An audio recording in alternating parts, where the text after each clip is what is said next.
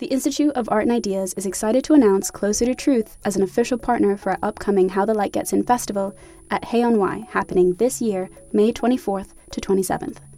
Closer to Truth examines humanity's deepest questions with the world's greatest thinkers, from Nobel laureates and renowned scientists to theologians and best-selling authors. For 20 years, Closer to Truth has explored the deep questions of cosmos, consciousness, and meaning. This year, host Robert Lawrence Kuhn journeys to new depths with their Philosophy of Biology season, exploring topics like evolution, race, alien intelligences, sex and gender, and much more. Get early access to full episodes from this brand new season by registering for a free membership at their website, closertotruth.com. Discover the fundamental issues of existence, engage new and diverse ways of thinking, and seek out your own answers with Closer to Truth.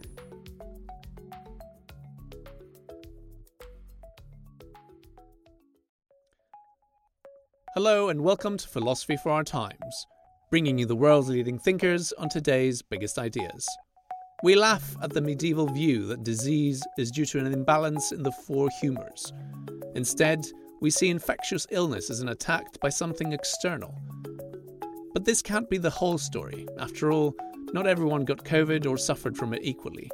There are mounting challenges to the standard attack-defense account of disease. Critics argue it relies on our being able to distinguish our self from the non-self, and there is no such mechanism. So can new paradigms of danger theory or adaptation help crack disease? And might immunology prove to be the key to the deep philosophical question of what makes us who we are? Joining us to debate the self and the non-self are quantum biologists John Joe McFadden, distinguished immunologist Anne Ogbe, and Professor of Pediatric Immunology Peter Brodin. If you enjoyed today's episode, don't forget to like and subscribe on your platform of choice and visit our website, iai.tv, for hundreds more podcasts, videos and articles from the world's leading thinkers. I'll now hand you over to our host for this debate, Ganesh Taylor. Good afternoon, everybody.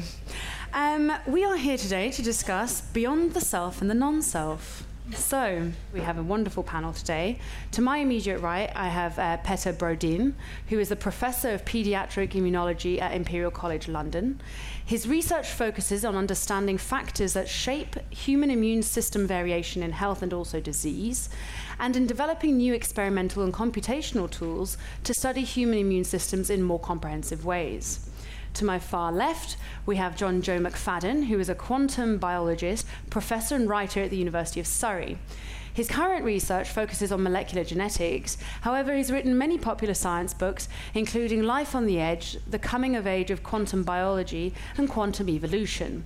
And to my immediate left, we have Anne Ogbe, who is an immunologist at a biotech company at present, and is also a visiting researcher in HIV and COVID-19 immunology at the University of Oxford, where her research, in fact, focuses on the role of T cells in antiviral immunity. How this is going to work is I'm going to ask a sort of opening pitch question. Each one of our speakers has 3 minutes to address that. They get to do that unchallenged, and then after that we'll go into the main body of the debate. Okay, so to get us started, Anna, I'm going to ask you to start if you don't mind. The question is, do we need a new idea of the self to understand disease? So basically, the whole idea of this debate is hinged on, self versus non-self as a way the immune system discriminates an infectious particle from a non-infectious particle.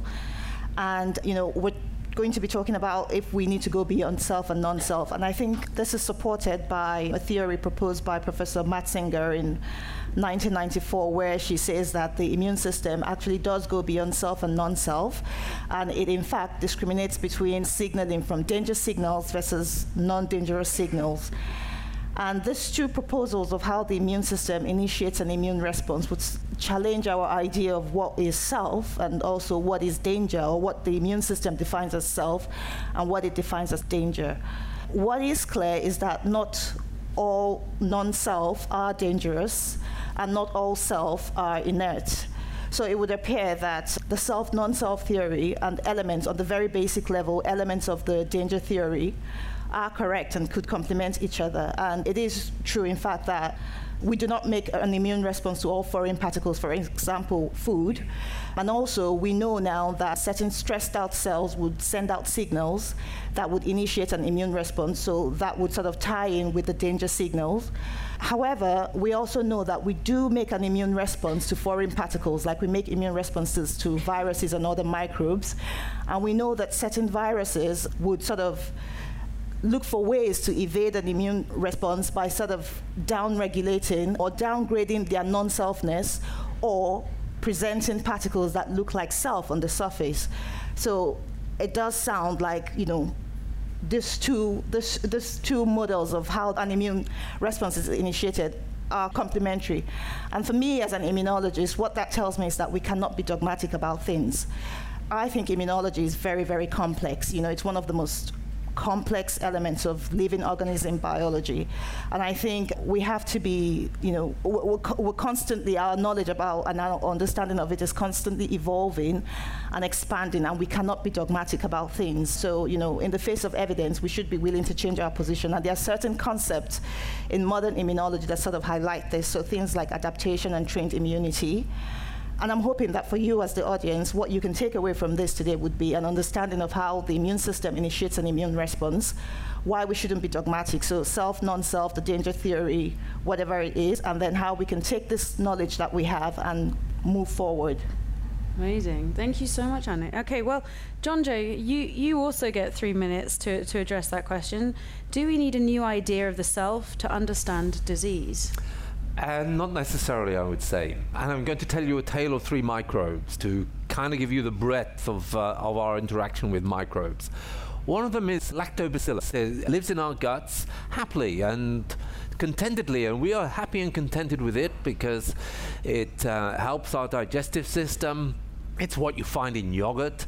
It's completely harmless, and it's one of those bacteria, along with many other in a similar category. If you take too many antibiotics, you get rid of this bacteria, and then you have all sorts of problems, diarrhea and colitis-like diseases that can occur, which tells you that our balance between this organism and ourselves is well balanced. It's reasonable and it's okay. And if you upset that balance, you can get sick. So is it self or is it non-self? It's a kind of interesting one.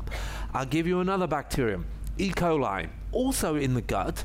Also, you find it in the soil as well. Mostly it's okay. But if you travel to another country and you meet other people's E. coli from food, from fecal contamination, then those strange E. coli can cause very severe diarrhea and be responsible for hundreds of thousands of deaths each year. So this is one that lives happily in you, but if you meet other strains of it, it can kill you. And last year I'll give you an even odder one, a puzzle to think about for a moment. An organism called Clostridium botulinum lives in the soil. You can, if there's food contaminated with the soil, it can get into your gut. It releases a toxin, and I'm sure you've heard of this toxin. It's called botulinum, it's called Botox. It's a toxin. It's one of the most exquisitely designed toxins. It's taken millions of years of evolution to design this toxin, and it blocks your neurotransmitters, so you go into a flaccid paralysis. All your muscles go completely flaccid. It remains in your gut. It doesn't invade you. Why? Why has it evolved this terrible toxin? This toxin that is one of the most powerful toxins known to man, in order to kill you if it doesn't invade you. The reason is that it is an anaerobe, which means it's killed by air. So it can't grow in you when you're alive. What it wants to do is kill you and grow in your rotting corpse. It's also in your gut. So you've got this range of bacteria that have different agendas, and that's going to be guaranteed because they're different organisms. So some we can live happily with, and we can have a natural, friendly relationship. Some not so friendly, some are beasts. And the beast is as natural as grandma's apple pie. It's not unnatural, it is a natural organism just like we are. Amazing, all right. Well, Petter, what do you think? All right. I'd like to, first of all, the basis that we have this discussion upon is the self, non-self, which is largely based on a genetic understanding of what self and identity is. Because all the examples that you just heard are genetically different from humans, right? And that's undoubted. That's obvious so. Now, they do still live within us. That is true. And they also contribute to our health. So in that respect, they are maybe a part of us. And that's where the concept of holobiont comes, meaning as an organism, we need other organism. No organism in this universe or in the world has ever lived in a sterile environment, right? Everything has always grown in relation to other things. And that's still true for us. And so I think the basis for self, non-self discrimination is this genetic origin that we go by the code, the DNA, and then we decide different DNA, different species, self, non-self. So that's one of the, I think that's problematic now that we know that we as individuals and as humans, we need others to be healthy. We need all these bugs, we need other viruses and things to live within us. Another dimension to this, which I think is intriguing, is that what makes us different from one another? Our immune systems are incredibly heterogeneous. Everyone in here could leave a blood sample and then come back 6 months later and leave another blood sample, and it'd be very easy to pair them up, which one came from which individual, by just looking at the immune system and its composition. And if we think about what shapes us with respect to our immune systems, it's not the DNA.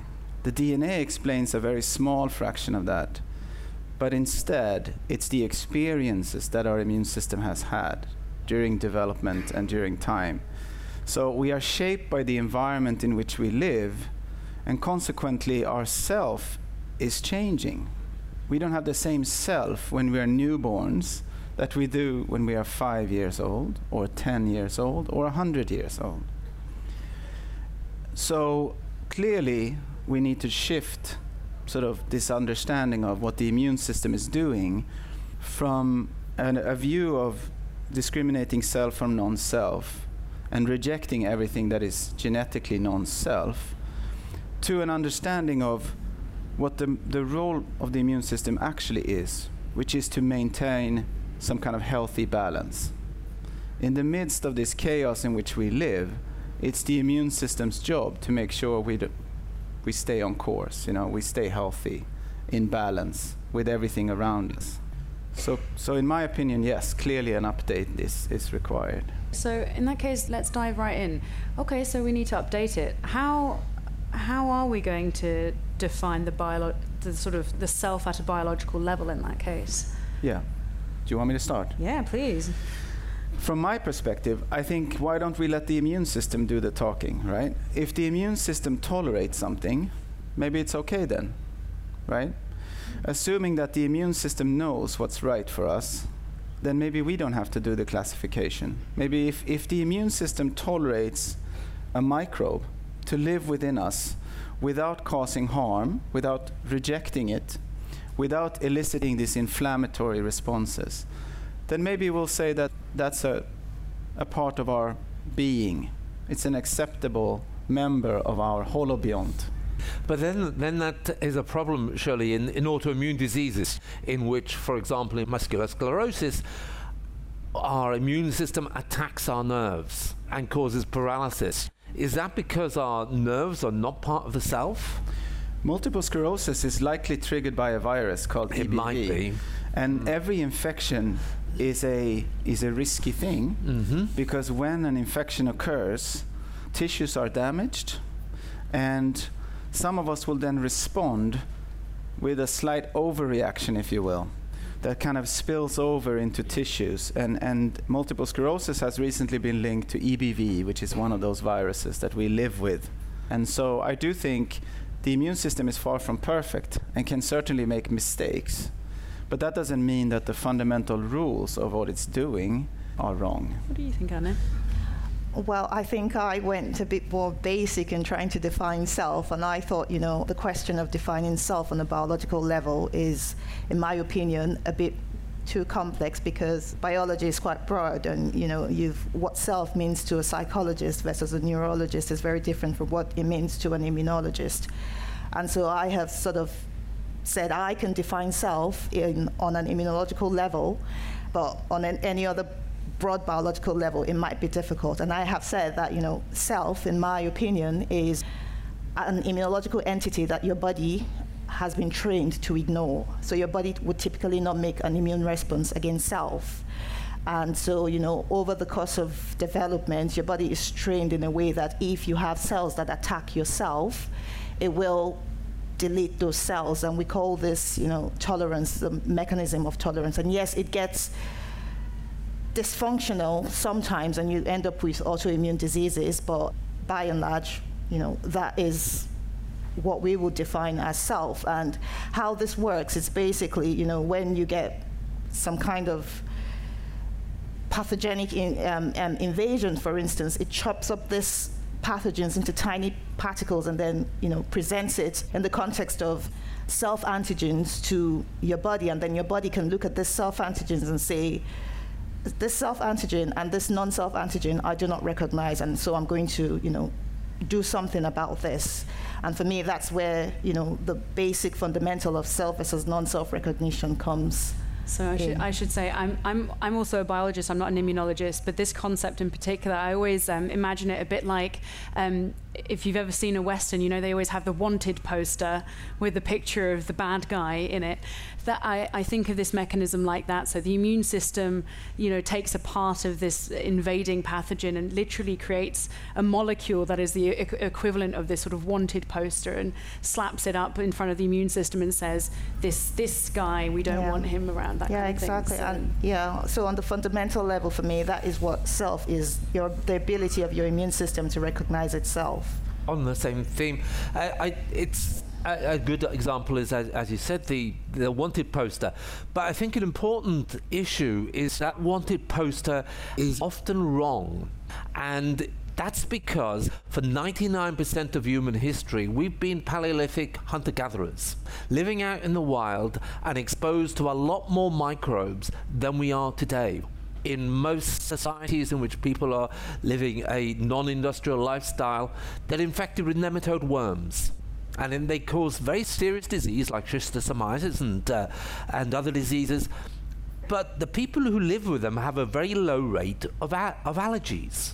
We in the West have huge amounts of allergies, asthma and hay fever, and it seems to be that the balance that we have, we are permanently imbalanced now because we've evolved in a way in which the amount of microbes that our body is expecting is up here, and we're then in balance with that. And now the number of microbes has dropped down and our immune system is kind of imbalanced, so it kind of jumps on our own tissues at times, hungry for targets.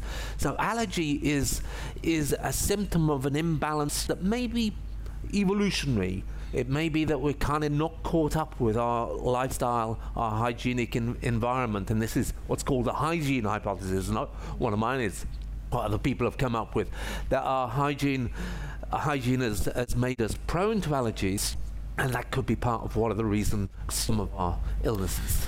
So that's a really interesting, and let me follow up on that, because this is kind of my home turf. So that would then suggest that if you or a family decides to live a sort of a hunter-gatherer lifestyle, you'll be okay. No, you'll then probably die age 30. Exactly. Because exactly where I was going. The point of all this is that when is your immune system shaped? When does that risk of allergy, asthma, when does that happen? It's not pre-programmed in your genes. You don't have any gene that tells you this is going to give you asthma. It's early in life, during your first months of life, that your immune system has an opportunity to get to know the world in which you live. Because no gene can prepare you for all of the things that you will encounter as you come out of your mother's womb. Okay? The life inside the mother's womb is sterile. You can sense certain things, but there's no live microbes in there. When you come out, that's the only chance you get to know the world outside you, prepare you for the life to come. And why does it happen then and not throughout life? Why are you not sort of amenable to change over the whole course of your life? And the reason for that, in my opinion, is that if you were, any infection will put you off course. COVID, perfect example. We hear of people who have autoimmunity or long COVID after COVID, right? That would be 1,000,000 times worse if your immune system was actually fully flexible and could change the same way that it does early in life. But early in life, we have something else. We have parents that shelter you, in particular mothers that, from an evolutionary point of view, give you breast milk. The breast milk is full of antibodies, antimicrobial peptides, and other things. During pregnancy, your mother has also transferred antibody from her blood to you, which protects you during this very fragile period. So it's a completely unique situation during the first months of life, 3 to 6 months, during which your immune system can be shaped. And what you mentioned earlier about these microbes, some of them who live within us and that are good for us, what you did not say was that if a 50-year-old decides to take some of these lactobacillus, not much would happen. Most of them will just pass right through. They won't really alter your physiology. Many people have tried probiotics, but the effects of these things are minimal at best. You hardly ever notice. It's just a very big industry. There's lots of money making around it, but very little effects on your actual health. And that is because there is this critical period in life when your immune system actually is amenable to change. Fascinating. Do you want to jump in? Yeah, quickly on that, it's also because you're already colonized. There's no space in there. And that's why if you take antibiotics, you kill a lot of the friendly stuff, leaving space for the microbes to come in. The only time you can do it, and experiments have been done with animals, if you sterilize an animal's gut and then feed it with the probiotics, then you can replace them and give them a new microbiome.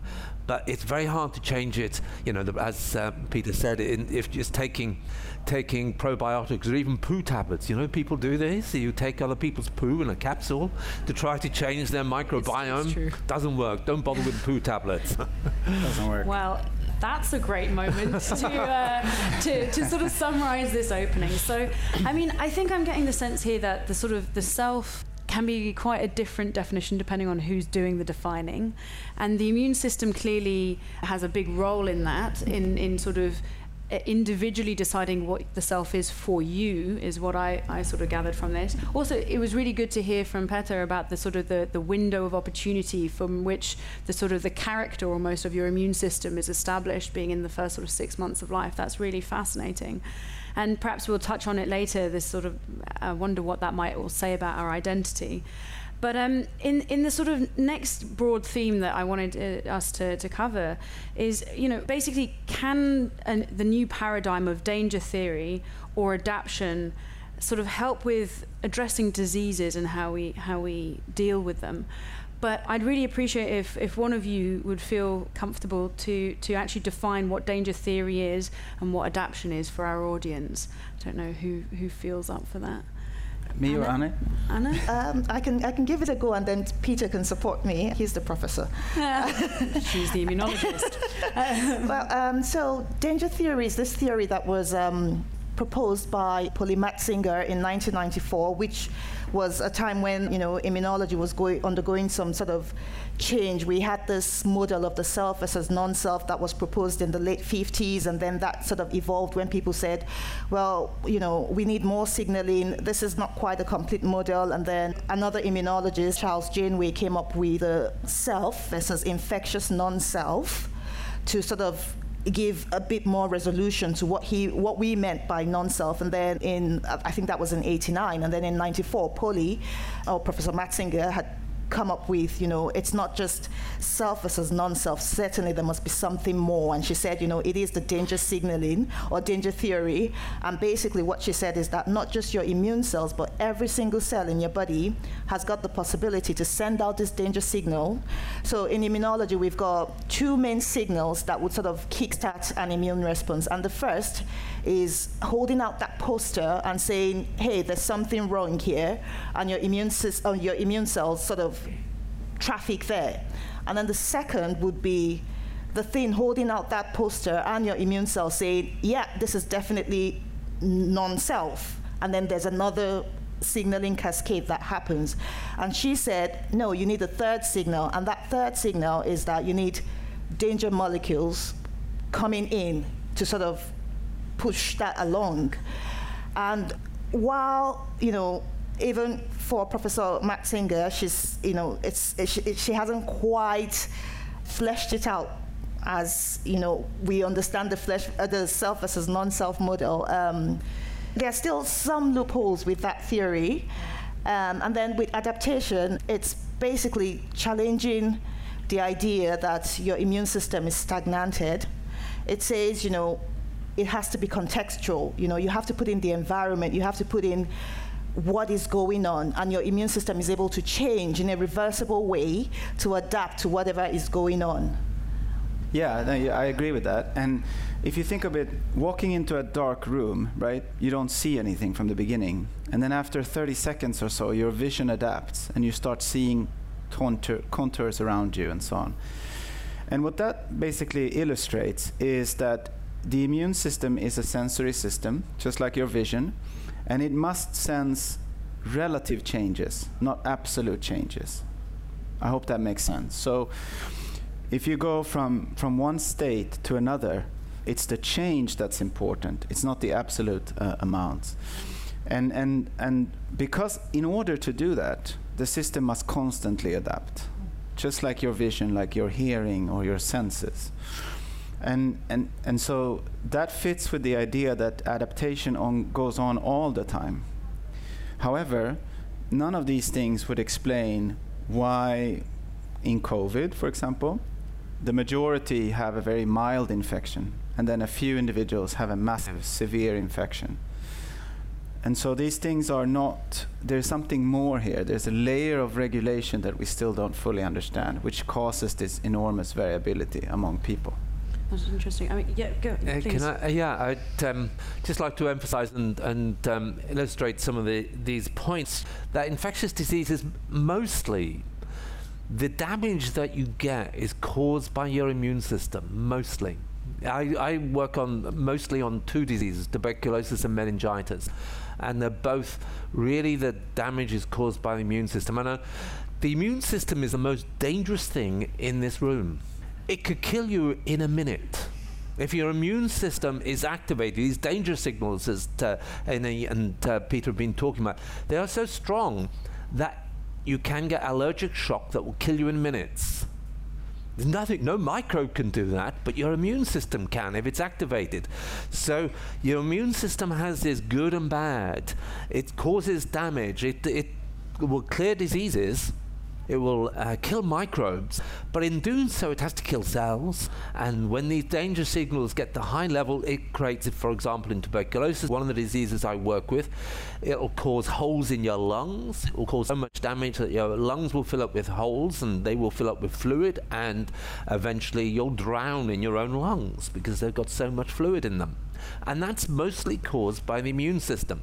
Similarly, meningitis, another terrible disease, it's caused by one of the things that actually also happens in COVID, a cytokine storm, as it's called, where the danger signals are so strong that they cause your immune system to go into hyper mode, in which the kind of inflammation that you would normally get if you, say, cut your finger and you'll get some inflammation at it on your finger will actually happen in your entire body.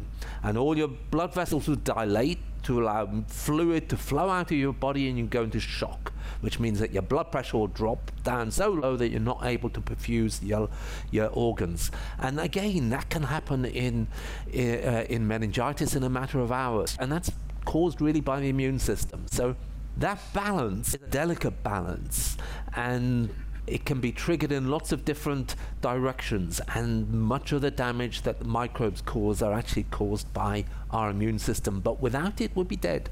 Yeah. So it's a tricky one. Can I just say that the only thing, the immune system is a very powerful system, but I would use the word potentially, I would qualify what you've said with potentially, because it's also very heavily regulated. It's very, very heavily regulated. So it wouldn't, you do need the cytokines at the start of your immune response in order to initiate the immune response and to sort of pass it along to the next cells that will do what they do. But that balance is kept very much under control. It does get dysregulated in certain cases, but at the bulk majority of the times, it is kept under control. That's really interesting. I mean, Definitely. also reassuring to hear that we can't just go nuclear at the drop of a hat. So, I mean, just thinking back to the question, which was, can these two new sort of theories, or relatively new theories of this danger theory, where you have these sort of signals that indicate that, there's danger happening, and the second theory being this sort of adaptation theory of the immune system, where it can learn and be smart and literally adapt to its environment. So can these two sort of new ways of understanding the immune system actually help address disease, was the question. But I feel like already in what the three of you have been saying is it becomes very apparent that disease is almost too broad a term, right? That you've all discussed, there's microbes, there's things from the outside, there's what happens when the body suddenly starts to see other parts of the body as different, the effect of that. I mean, just to be really basic here, what is disease? Well, disease. I mean, I'm a doctor, right? The first thing you learn is that disease is anything that is, a disruption of balance or homeostasis, and so anything, on. Anything, really. Okay. And health is defined as the absence of a disease.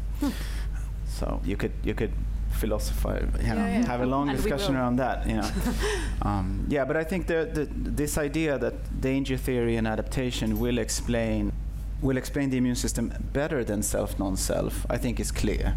But it doesn't explain it all. Yeah. Right. There are, think of transplantation. You transplant an organ from one individual to another one. That doesn't necessarily trigger danger signals. It doesn't necessarily lead to an adaptive change, but it's rejected. The organ is rejected. That's sort of the basis for the self, non-self discrimination from the beginning. However, if you do the exact same procedure very early in life, that's tolerated.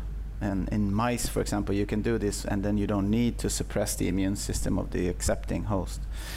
So adaptation, the point of that is that adaptation, yes, but it's very different. The system is very amenable during a certain window of time, and then for the rest of the life, it's more static. And so we have to also keep that in mind, that there are different phases, just like puberty is another developmental phase where we have a unique biology and physiology and so on. That's interesting. I mean, what do you think, Chandra? Yeah, I think it's very interesting how your immune system adapts to yourself and learns who you are, really. And okay, I'm not going to attack this tissue. And that balance is critical to health, and it keeps you alive. Microbes also learn to manipulate it. There's another bug called the leprosy bacillus. And for reasons that we don't really understand at all, when the leprosy bacillus infects you, it switches off your immune system's attack to it. You become allergic, as it's called, to it. The leprosy bacillus. It's somehow able to manipulate the immune system to say to the immune system, hey, I'm okay. I'm one of the boys. I'm one of your cells. Don't hit me. And lots of microbes can do that. And I think what would be really good, and scientists are working on this, if we could understand how microbes manipulate our immune system, we might be able to better manipulate our immune system in order to prevent a lot of the disease. As Peter's already said, I think that a lot of the pathogenesis of COVID, for example, is actually the immune system in disarray. It's doing too much. We really need to understand that, and maybe dissecting how over millions of years the pathogens that we are dealing with we've dealt with them, and we managed to live comfortably with many of them. Learning how that works could help us to kind of correct some of the conditions that we still suffer from. I mean, I think I said already, right? So I'm a biologist as well. I love this idea that, like, the more we learn about the immune system, the more we'll be able to step in and help regulate it to sort of better facilitate health in those circumstances, basically. So I really appreciate that. That said, I'm now going to sort of push us a little bit more into the realms of philosophy, so strap in. Basically, in the last sort of 10 minutes or so that we have, can we address the question of whether or not immunology might actually prove to be the key to a rather more deep and philosophical question of what makes us who we are? And I feel like we already sort of started touching upon that, because you especially, Peter, said it very, very clearly that, and well, actually John Joe also, I mean, all of you have said that the sort of the self and who you are is very unique to both yourself, but also clearly seems to be, you know, what did you call it? The holobiont is a word that is often used, which basically means me and all of these organisms that live within me and on my skin and so on. And yeah, if I was to sort of continue on what you just said, I think the immune system clearly defines the borders of the individual, you know, sort of where I begin and end, both by what it tolerates, but also what it fends off, right? And so I do think that's true, but we have to broaden the perspective beyond just my own identical DNA tissues and include all of these other things, because we clearly cannot live without, you know, the microbes in our guts and on our skin and so on. I mean, also, it's interesting. So again, I'm a geneticist. We often talk a lot about DNA and how, you know, if you could keep your DNA and then put it into an egg cell in the future, you would have your identical, you know, you would exist again. And of course, you know where I'm going with this. There's increasing evidence that the relationship that you have with the bacteria, your holobiont, effectively, has really significant impacts on behavior, mood. You know, increasingly the gut-brain axis is really being, you know, understood a lot more in recent times. So, yeah, I mean... that's very true. And, for example, think of increasing rates of neurodevelopmental disorders, or autism, ADHD, these types of things. It's very clear that when the brain is during development, inflammation is really bad. And where does that inflammation come from? Well, it comes from the fact that when we are colonized after birth with microbes in the gut, on the skin, and so on, if the immune system does not interpret this as an acceptable part of my being, it will reject it, right? And so this goes back to what we talked about earlier, this really critical period early in life where the system is amenable to change and where we are really shaped as a sort of holobiont. And so we really need to focus a lot of efforts on understanding what's going on there and what's going wrong in some individuals during that period. What do you think, John Joe? I kind of think that the notion of self is misguided in the first place. I think we have too strong a notion of self, particularly in our societies. In many other societies, people have a broader notion of self and consider themselves not only them, but also the society, some aspects of the society around them, other people, and that's part of their selfhood. We kind of think, okay, it's we as individuals are the only things.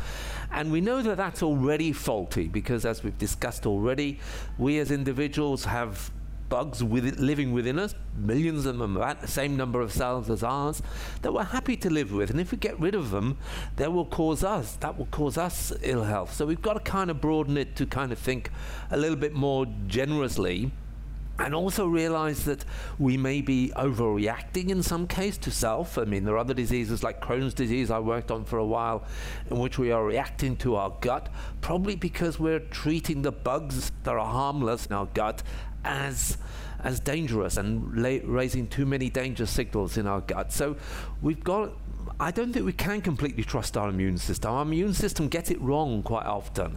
And I think we kind of have to say, well, is self is what we want it to be. We can be entirely individualistic and say, I'm going to keep myself and try to set borders, but we're going to find it difficult, because if we do, we might get rid of good organisms and encourage bad organisms.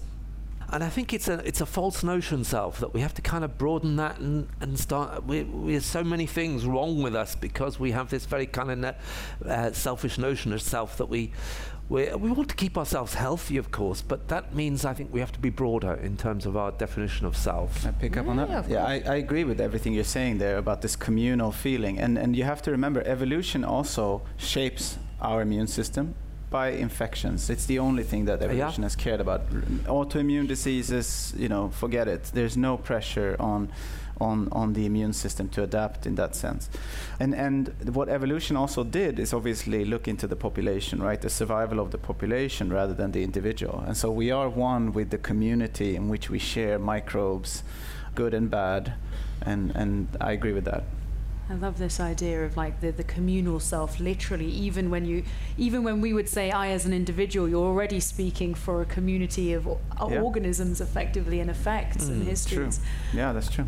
Anna, what are your thoughts on this? I don't know that I know the answer to that. I know, the immune system does play a huge role in shaping us, as a people, as a population, who responds to, people. Some people responded to COVID, some people did not.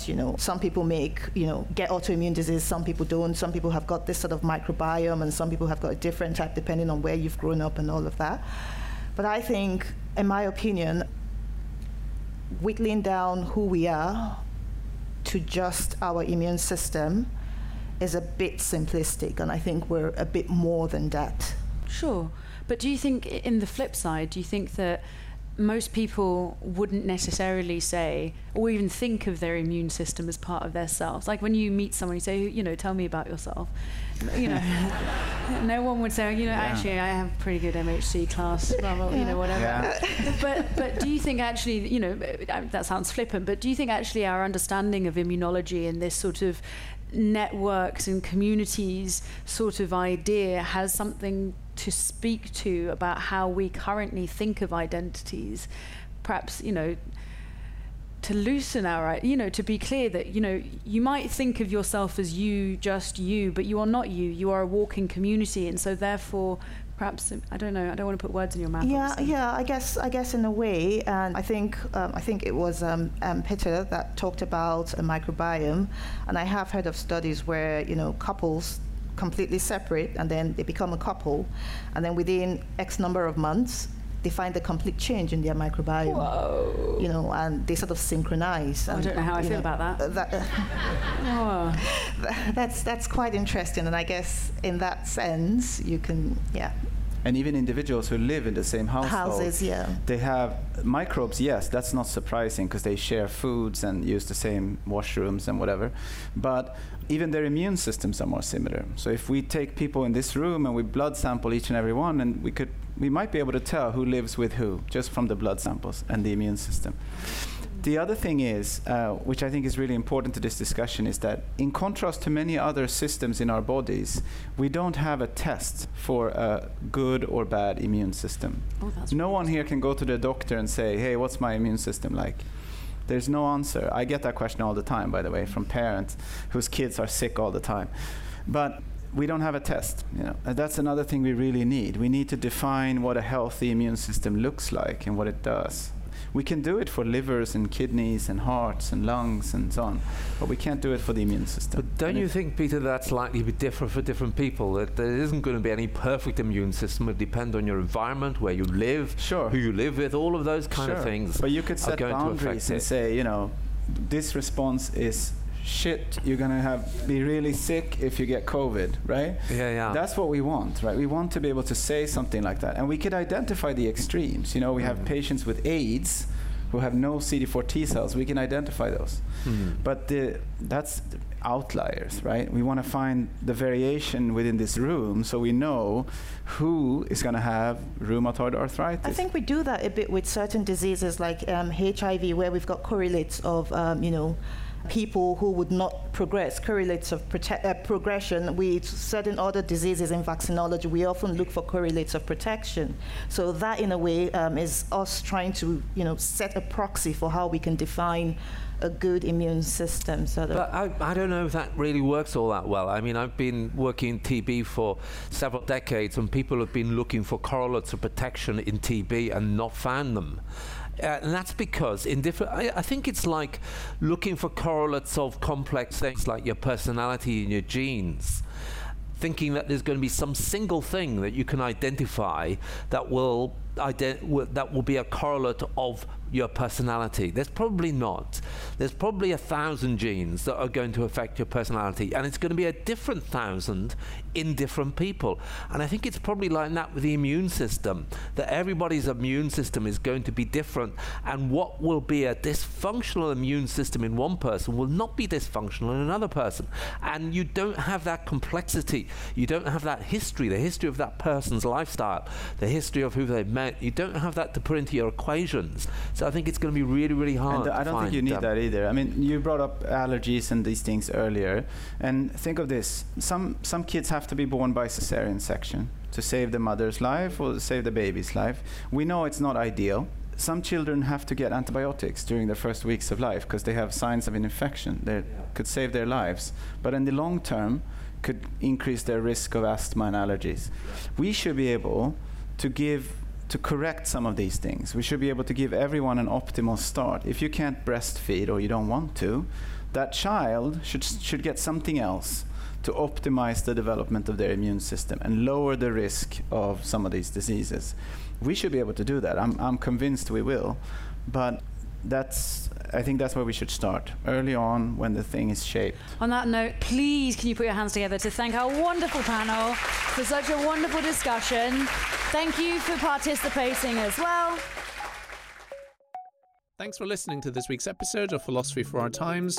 If you enjoyed today's episode, don't forget to like and subscribe on your platform of choice and visit our website, ii.tv, for hundreds more podcasts, videos and articles from the world's leading thinkers. Let's jump into Peppa's world of play. Look for spring flowers, hunt for muddy puddles, and bravely explore exciting places with Peppa playsets. Peppa Pig, inspiring kid confidence.